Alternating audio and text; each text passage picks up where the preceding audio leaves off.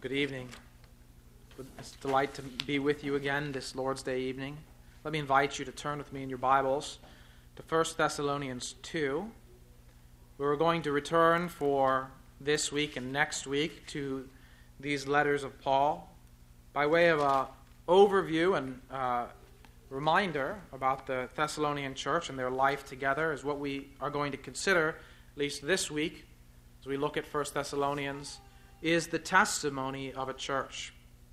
Now, when I was growing up in our church, it was a common sight that I would witness, that I would see, that new members or new believers upon being baptized would give a testimony in front of the entire congregation. And I know that public speaking is a fearful thing for many, but it was something that we did and a tradition that we kept because it was an opportunity for those people who were joining the church as members and had been believers for some time, or those who were joining the church as new believers and being baptized, to also add words to profess their faith and to testify concerning what the Lord has done. And I suppose that many of you have seen that kind of thing in local church congregations, and many of you have shared your own testimony as well concerning God's grace. It's a familiar picture when individual Christians testify to God's work in their lives. But churches also have an identity, and churches also have a testimony to what God has done in their life. We as a church have a testimony to how God has worked in our lives, and many of you, and some of you even who have been here from the very beginning of this local congregation, can share testimony of what God has been doing over the course of decades. Others have been in the church for a number of years and can testify to what God has done since you've come. And I, like one of the last of all, can testify to at least what God has done in the last year and a half or so in our life together. We have a testimony as a church, and so do all churches. And that's one of the things that we see in Thessalonians as we remind ourselves of their story and consider what went on in the history of the Thessalonian church, is that they had a testimony that, on the one hand, is common to all churches, and on the other hand, is quite unique to their own experience. Their testimony, and I suggest this is what's common for all churches that seek to be faithful to the Lord, their testimony was in their reception of the Word of God. And so it is and will be with us. Our testimony to the world concerning God's work will be a testimony that we bear as we demonstrate that we receive God's Word as God's Word, not only in our minds and our hearts, but also in our actions and our deeds. In that way, we testify that it is God's Word, and it is God who is at work in us, and we bear witness to His grace. So if you found your place in 1 Thessalonians chapter 2, look with me at verse 13, and let's read these verses again, verse 13 through verse 16. And we also thank God constantly for this, that when you received the word of God, which you heard from us, you accepted it not as the word of men, but as what it really is, the word of God, which is at work in you believers. For you, brothers, became imitators of the churches of God in Christ Jesus that are in Judea. For you suffered the same things from your own countrymen as they did from the Jews, who killed both the Lord Jesus and the prophets, and drove us out, and displeased God and opposed all mankind, by hindering us from speaking to the Gentiles, that they might be saved. So as always to fill up the measure of their sins, but wrath has come upon them at last.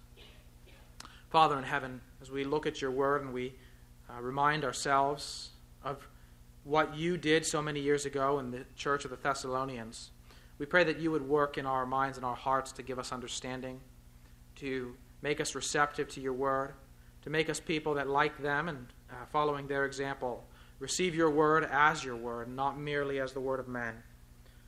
And we pray, O Lord, that you would cause your word to work in our lives, that we might grow in faith, that we might abound in love, and that we might hold fast with steadfast hope as we wait for your Son, whom you will again send from heaven to restore all things.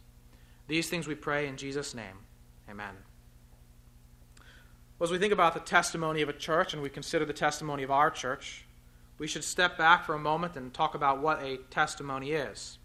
Testimony is more than a story of what has happened in our life together, or for an individual, it's more than a story of what has happened in his life. It is an account that serves as a proof, in this case, that God is at work in us and that we have believed in him.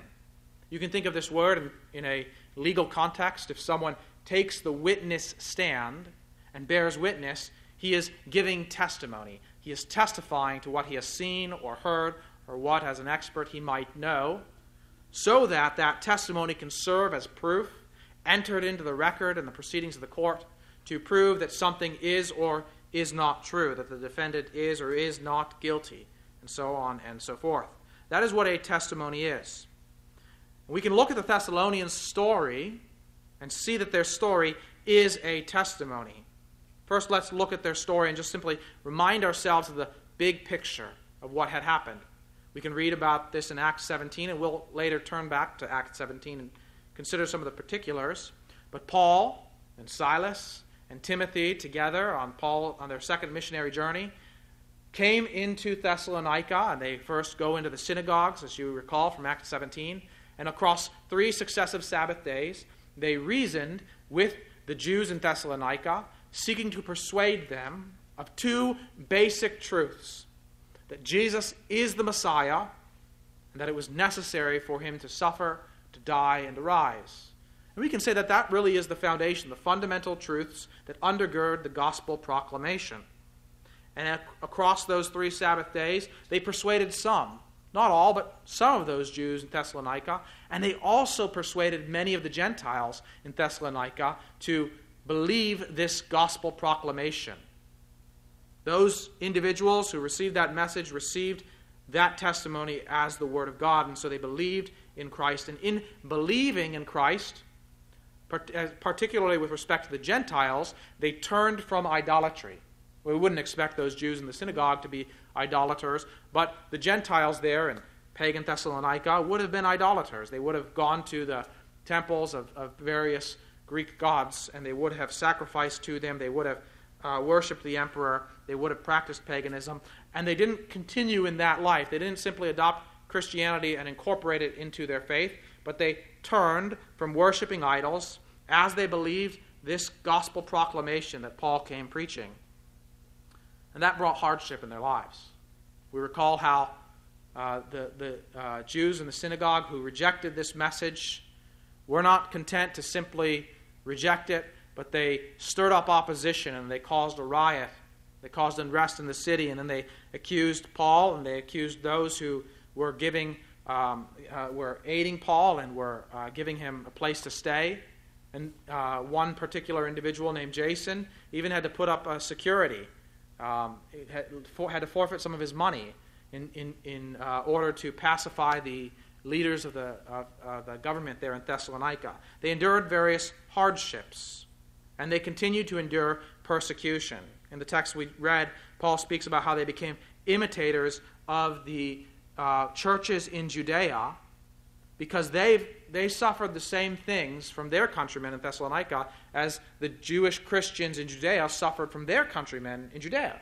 They suffered persecution and opposition, and Paul lists the ways in which that is sort of was the common theme in the life of the Judean churches, going all the way back to even before the churches, to the experience of Christ and the prophets, who were driven out, who were despised by the people of Israel so often. And so too, that became the common experience of the church in Thessalonica. They became imitators of those churches because they endured hardship and continued in the faith. But through it all, they continued to grow in their faith. They continued to work out their faith with love towards others. And Paul writes about this in 1 Thessalonians 1. You remember what he says at the very beginning in verse 2 of chapter 1.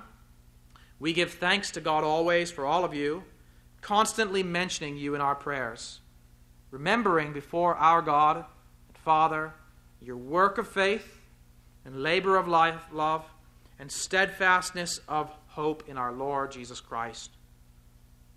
In fact, that would serve as the testimony that we've been talking about, the proof to Paul that God really was at work in the life of the Thessalonians. For Paul goes on in verse 4 of that first chapter to say, "For we know, brothers, loved by God, that he has chosen you." How did Paul know? How did Paul, Silas, and Timothy know that they had been chosen?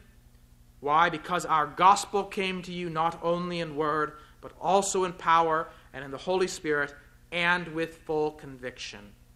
It's the same idea that we see him come back to then in verse 13 of chapter 2. We also thank God constantly for this, that when you received the word of God, which you heard from us, you accepted it not as the word of men, but as what it is, what it really is, the word of God. And so as we think about that story, we realize that it actually is a testimony, not just a story. And it has elements that are common to the testimony of all churches.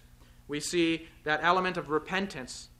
We see the fact that they turned from something to faith in Christ, believing that gospel proclamation of the lordship of Christ, of salvation in his name, of the necessity of his death for our sins and his resurrection from the grave. They believed that message. And as they believed that and embraced a life following Christ, they lived out their faith. They worked out their faith in love for one another. They increased in love, and they endured intense persecution, holding fast their hope in Christ and waiting for that day when he will come from heaven again to restore all things. That was the character of their faith, and that's the character of the faith of every church. But we can also see then the unique elements of their testimony. What they turned from was idolatry, and we may turn from something different. That is actual pagan idolatry. They turned to Christ, as every Christian does. They turned in living a life of not love for self, but love for one another, as all Christians do. And then they endured intense persecution, which is not necessarily the lot of every Christian church, not necessarily part of every church's testimony, though some form of opposition is to be expected. And then in their context, geographically and historically, we see that that testimony then was heard throughout their region, in Macedonia, in Achaia, and beyond, so that churches like the church in Corinth, and the church at Philippi, and the church at Berea, and so on, knew of what God had done among the Thessalonians. And Paul can write about this if you go back to verse 8 of chapter 1, go back to verse 7, verse 6 and 7. "And you became imitators of us and of the Lord, for you received the word in much affliction with the joy of the Holy Spirit, so that you became an example to all the believers in Macedonia and in Achaia." You see that idea of testimony in their example. And he goes on to describe that testimony. "For not only has the word of the Lord sounded forth from you in Macedonia and Achaia, but your faith in God has gone forth everywhere, so that we need not say anything. For they themselves report concerning us the kind of reception we had among you, and how you turned to God from idols to serve the living and true God, and to wait for his Son from heaven, whom he raised from the dead, Jesus, who delivers us from the wrath to come." You start to see how this story actually served as a testimony. It served as a testimony in their region. It served as a testimony even beyond their region. As people heard the reports, as people saw the evidence of their newfound faith, it was proof that God's word was at work in their lives. It was proof of God's grace to the Thessalonians. It was proof that they really had been chosen by God, as Paul declared. Now, I want to look more closely at this particular testimony and think specifically on this idea of receiving the Word of God as the Word of God. To think about what that means, looking at it in the context of the Thessalonian Christians and their life, but also looking at it in the context of our life and simply thinking about that together. What will it look like if we are to be a church that has this same testimony, that people will say about Coloma Bible Church, they receive the Word of God as the Word of God, not the word of men. Look at verse 13 again. Paul says, "We also thank God constantly for this." And in those words, Paul acknowledges that essential to their reception of the Word of God is God's work himself. It doesn't invalidate the reality of their faith. It doesn't invalidate the necessity of calling people to believe the gospel and to repent of their sins. We really do that. We are called to do that. But necessarily, God is the one who first works. He is the first mover. He causes us to be born again. And in that new birth, in that work of regeneration whereby God works in us, we are suddenly changed from people who stand at enmity with God and in opposition to the gospel. We are changed to people who receive God's word in faith. We really do receive it in faith. We're not just puppets on a string, but it's an action of mind and of heart and of our life where we're turning from one thing to another. But God is the first mover. God is the one who first works in our lives. That's why it's appropriate for Paul to say, we also thank God constantly for this. Rather than to say, we praise you for this because you're so smart or you're so astute or you're so well studied or you've worked so hard to understand the message that we proclaimed. He begins with gratitude to God for what he's done in their lives. But he does acknowledge that they have done something. You received the word of God. And when you received the word of God, here Paul makes mention of the fact that he was an instrument, he and the others with him were instruments by which the word was delivered to them, saying, which you heard from us. He does not declare that it was his word at all. He minimizes his role in the whole affair. He's simply an instrument. He's nothing more than the mouthpiece by which God delivered this word to them. It is God's word, and they received it as God's word, not as the word of man, even though Paul and his co-workers were the instruments through which that word was heard. And that's what the word really is. It is the word of God. And the way you can see that it's the word of God is because it is at work in the way they could see was that it was in work in the Thessalonian believers. This is what happened in their life. And he gives examples of how they did that. Someone in Thessalonica might read this and say, well, what do you mean? What are you talking about, Paul? And he gives examples in verse 14. For you, brothers, became imitators of the churches of God in Christ Jesus that are in Judea. Paul did not simply come in and walk into the synagogue one day and say, Jesus is the Christ, he had to suffer and die and rise, and walk out. There's a good summary, good subtitles for the sermon, but there's a lot more that's involved in what Paul would have preached. And one of those things that he would have preached is that suffering and difficulty and trials and opposition are sure to come. But Christ is also sure to come to bring an end to those things. And so he would have called upon them to wait for Christ to return. And they listened to that. He would have called upon them to endure with steadfastness the hostilities that would come. As Paul was forced to leave Thessalonica, he would have encouraged them and challenged them to hold fast to their faith. And he would have prayed to that end, that God would sustain them through it. And they did that. They became imitators of those churches of God in Christ Jesus. That is, those churches that persevered and remained steadfast in the midst of these trials and these persecutions. That's what it looked like in the Thessalonians' life to receive the word of God. To say, yes, we really believe this. We really believe Christ will return again. We really are committed to wait for him to come back from heaven. And so they did.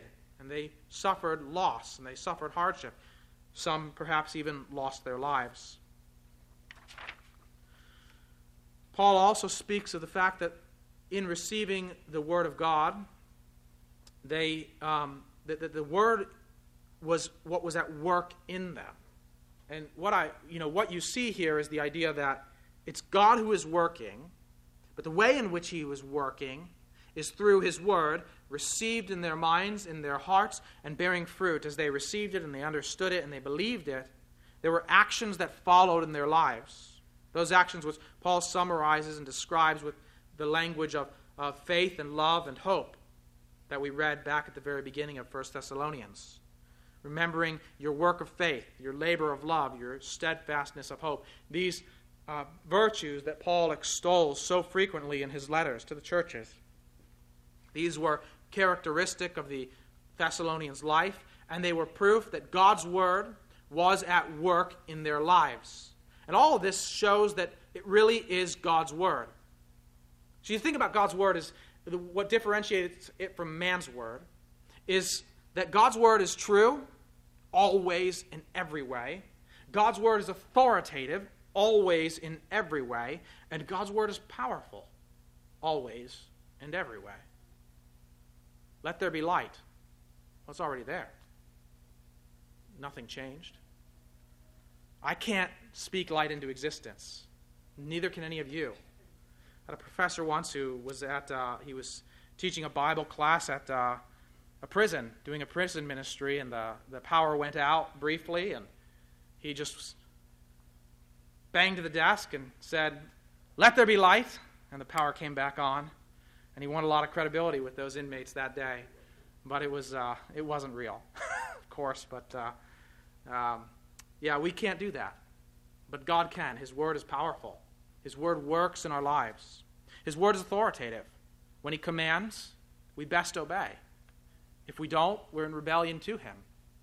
If I tell you to do something like go down the street and get me a Shamrock Shake from McDonald's, you have no obligation to do what I just told you to do. My word's not authoritative like that. But if God commands us to repent of our sins, to believe the gospel, to embrace his Son Jesus Christ as Lord, to believe in him with faith for the forgiveness of our sins, that we might be forgiven and justified by his righteousness, we best obey.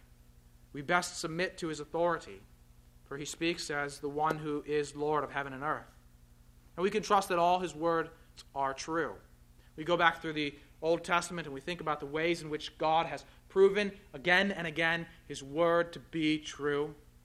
And then those things serve as testimonies that all that God says will prove true. You think of Joshua and how Joshua, near the end of his life, could stand before the people of Israel and he could tell them, everything that God promised you has come to pass.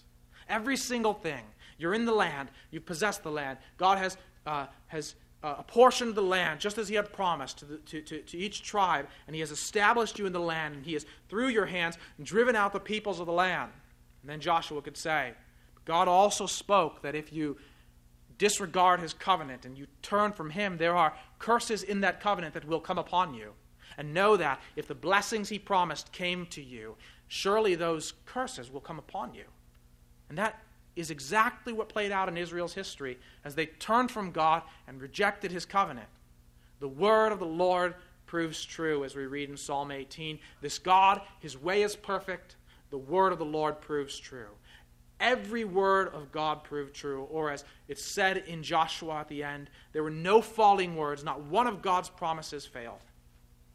That's what's unique about God's word compared to our word. It's always true in every way. It's authoritative in our lives. And so we best honor it and obey it and submit to it and believe it. And it's powerful in its working if we receive it. And it was in the Thessalonians. It was powerful in their lives to produce that kind of sanctification that God has promised to work by degrees in his people.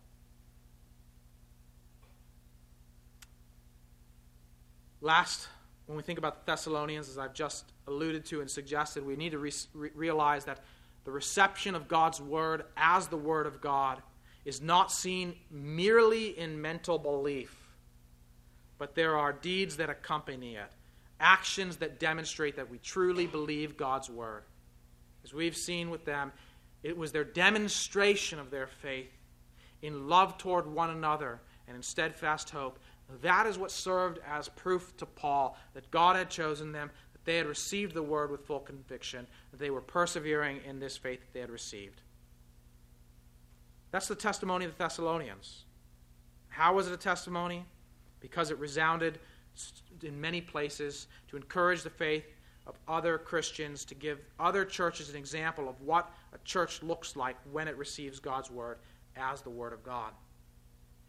I know that it's not been long since we went through these letters, and so I hope that at least in some sense this is familiar. These narratives are familiar.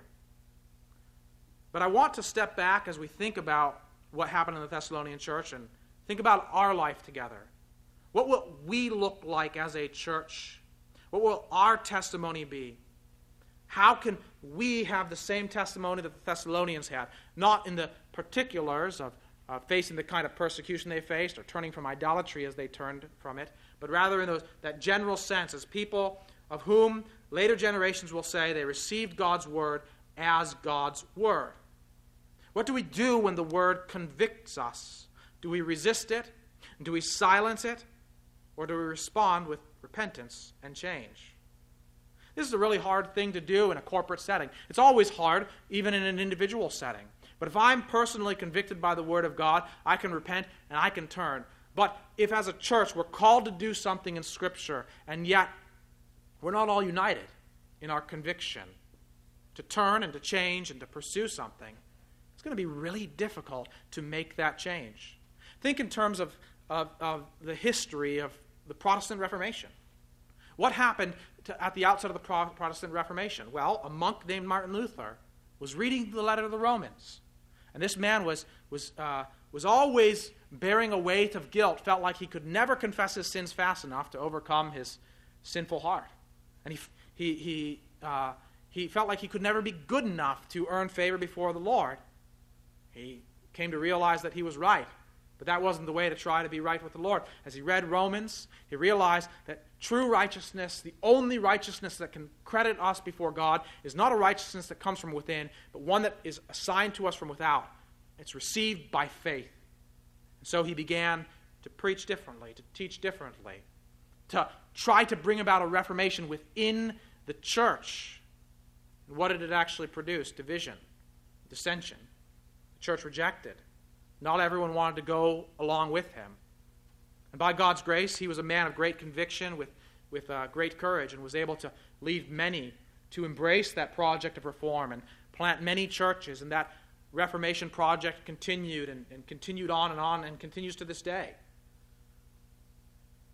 But not everyone was along with it. And it created a lot of difficulty. And many people would rather simply go back to seeking peace at the cost of embracing God's word. You see how hard it can be to hear God's word and to repent when it convicts us in that corporate setting. The Reformation is a great example of that. What do we do when God's word is distasteful? Do we seek to modify it? Do we ignore it? Or do we try to acquire a taste for it, so to speak? Do we learn to love it? Do we meditate on it and pray that the Lord would open our eyes to the goodness and the wonders of his word, even those things that initially we just don't like?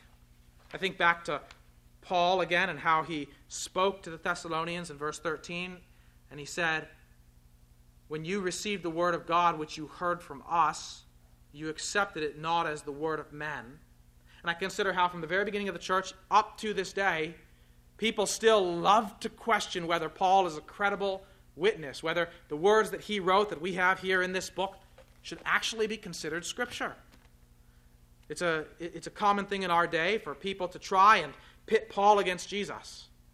I've seen videos recently to this effect where people who bear the title of pastor will talk about how Paul might have said this one thing, but he was, and they discredit him in a variety of ways and create a picture that Jesus somehow says something quite different and they're actually against each other. And I would say that I don't think those people spend a lot of time actually reading the Gospels and considering what Jesus said and did in detail. But there's an effort to discredit Paul when some of the things that he teaches or preaches are not, they're not to our liking. That happened in Paul's own day, and it happens right up to our own day. But I want you to listen to turn with me actually to 2 Peter 3, what Peter had to say about Paul. One of the ways that people will characterize Paul and discredit him is they'll not just pit him against Jesus, but also against Jesus' closest disciples. You mention Peter. You mention James, for instance. And they'll say, well, Paul didn't like Peter, and Paul didn't like James, and they didn't like each other. And look to Galatians where Paul rebukes Peter. But tell me if what Peter writes very near the end of his life reflects him not liking Paul and not appreciating Paul and his contributions. This is in 2 Peter 3, verses 14 and following. "Therefore, beloved, since you are waiting for these," talking about the fulfillment of God's purposes in the last days, he says, "since you're waiting for these things, Be diligent to be found by him without spot or blemish and at peace, and count the patience of our Lord as salvation, just as our beloved brother Paul also wrote to you according to the wisdom given him, as he does in all his letters. When he speaks of them of these matters, there are some things in them that are hard to understand, which the ignorant and unstable twist to their own destruction. Listen to this. As they do the other scriptures. Peter counted Paul as a beloved brother. Peter counted Paul as one who had been endowed with extraordinary wisdom by the Lord. Peter counted Paul as one who wrote consistently in all his letters, consistent with what Peter himself was teaching in this letter that he wrote at the end of his life. Peter counted Paul as one through whom God gave us Scripture, classifying his letters along with the other Scriptures. And if people distort those, that's not Paul's fault. That's what the ignorant and unstable do with all the Scriptures, Peter says. But Peter considered Paul a beloved brother through whom God was pleased to speak his word, not as if Paul were anything or Peter were anything, but because God, in his grace, chose to use them as instruments to deliver his word to his people. Paul does say things that are hard to understand, and they're hard to apply in our context. And some of them, frankly, we just don't like in our culture. When Paul, for example, gives instructions that elders are to be men and that he doesn't permit women to have a particular role of exercising authority through teaching and preaching, what do you think our culture says about that in a day when we're on the other side of the feminist and suffrage movements? Certainly doesn't like it. When Paul speaks about the importance of relationships between husbands and wives and men and women and how marriage ought to be a sanctified relationship between a man and a woman, in our culture, what do you think our culture thinks about that? Do they like Paul? Do they preach the things that Paul wrote in those churches that affirm that which God does not affirm in his word? Certainly not. They don't receive it as the word of God. They receive it as the word of men. It's a common thing in our day. It was a common thing in Paul's day. We ought not to be like that. What do we do when God's word is distasteful? What do we do when God's word convicts us? Do we receive it as God's word? Or do we say, well, let me cut that little bit out. Let me find a way to discredit the human author so I can say that's not really Scripture. That's not really from God, and I'm not obligated to submit to it, to believe it, to obey it. That's really the testimony, a negative testimony, of so many of the mainline churches in our culture. I have had the privilege to sit with one of our fellow local pastor who's in a denomination that is going in a far different direction in terms of its rejection of God's word. And he himself is committed to preaching and teaching the word of God as the word of God, all the scriptures as the word of God. Thank the Lord. But as I've sat with him, he shared some of the challenges he's faced, and one thing that he shared with me is that when he preaches on the new birth, when he proclaims that you must be born again, he has people come up to him and say, don't preach on that anymore. Why? It's in the Scriptures. I know it's in the Scriptures. I don't like it. I don't want to hear it. They're not even denying that that's what Scripture says. They just don't like it. They don't want to hear it. Preach to us what we want to hear. Isn't that what Paul said to Timothy? In the last days, what will people do? They will accumulate teachers who itch their ears, who speak to their passions. But what does he say to Timothy? You, O man of God, preach the word in season and out of season. We live in a culture that doesn't like God's word. And that's something that affects us too. Some parts of it we like, some parts we don't like. Is that a good reason to say I don't accept it, I won't obey it, I won't believe it? Certainly not. We need to acquire a taste, if we have that problem, for what God says. For all that he says is good, and all that he says is true. All that he says is for our upbuilding and for our strengthening. And it is for our good. We should believe it. We should obey it. What do we do when God's word brings about suffering or reviling? Do we hide from it? Do we reject it? Do we run from it? That's a problem that the Thessalonians really faced. We don't experience it quite so much, quite so strongly in our day, but we may. A day may come when we may face arrest, face the loss of a job, face public scrutiny for our embrace of God's word. What will we do in that day? Will we believe that God's word proves true in everything, so that though the opposition and the trials come in accordance with God's word, so also will his salvation come and his vindication come in accordance with God's word? Will we hold it fast? Will we continue to believe it through thick and thin? Or will we hide from it? Will we say, I'd rather embrace the cares and concerns of the world? These are the questions that come to us as we think about what it means in our context to receive the Word of God as the Word of God. And if we don't resolve to always receive God's Word as authoritative in our lives, to believe it's true in every way, and to pray that God, through his Word, would work powerfully in our lives, then I have one other question. What will we do when Christ comes again and God's Word proves true in all things? We will regretfully wish we had believed and embraced God's Word in its fullness on that day.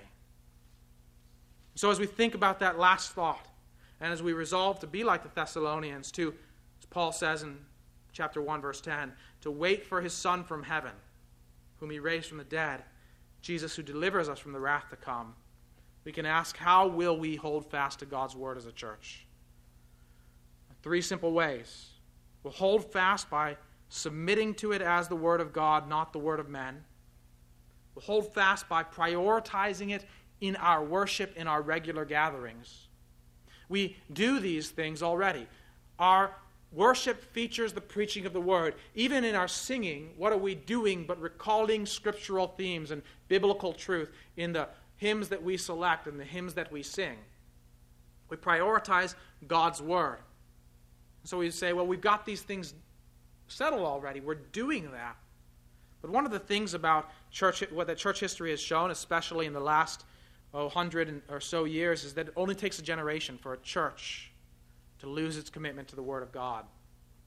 I read an article earlier about a Presbyterian pastor down south who recently was engaging in some research to understand the history of his church and other churches they were in cooperation with. Churches that were quite famous and were led by wonderful conservative preachers of God's Word in the early 20th century.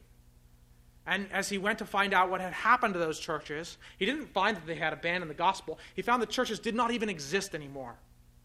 Churches that were once vibrant, churches that were filled with people that were worshiping God and proclaiming the gospel in a generation had ceased to believe, had ceased to embrace God's word as God's word, had ceased to even exist as churches. Why? Because new leaders came in and ceased to prioritize the Word of God as the Word of God. So instead of preaching from God's Word, might have a thoughtful discussion about an article in the newspaper or a book that was taken off the self-help rack at the bookstore or anything that might be on the preacher's mind, anything but God's Word. Why would people spend their Sundays anymore going to a place like that? Let us resolve as a church not to go that way, but to always in our lives together submit to God's word together and prioritize it in our worship, and we can say in our lives individually, in our homes, and what we do. And finally, let us hold it fast by loving God's word together and by living it out in our lives so that we love one another. As we seek to put these things into practice, as we seek to love one another, as we seek to encourage one another to hold fast in hope from the Word of God, not simply with platitudes or encouraging words that we come up with, but with reminders of what God's Word gives us to encourage us to love and to hold steadfast in our faith and our hope in the coming of Christ. Let us hold it fast together and resolve to do so by loving it together. Let's pray. Father in heaven, your word is sufficient for our life and our faith and our godliness. My words are not enough and could never do the trick. But your word is enough. Lord, I pray that I would simply be seen as a means and an instrument in your hands and nothing more.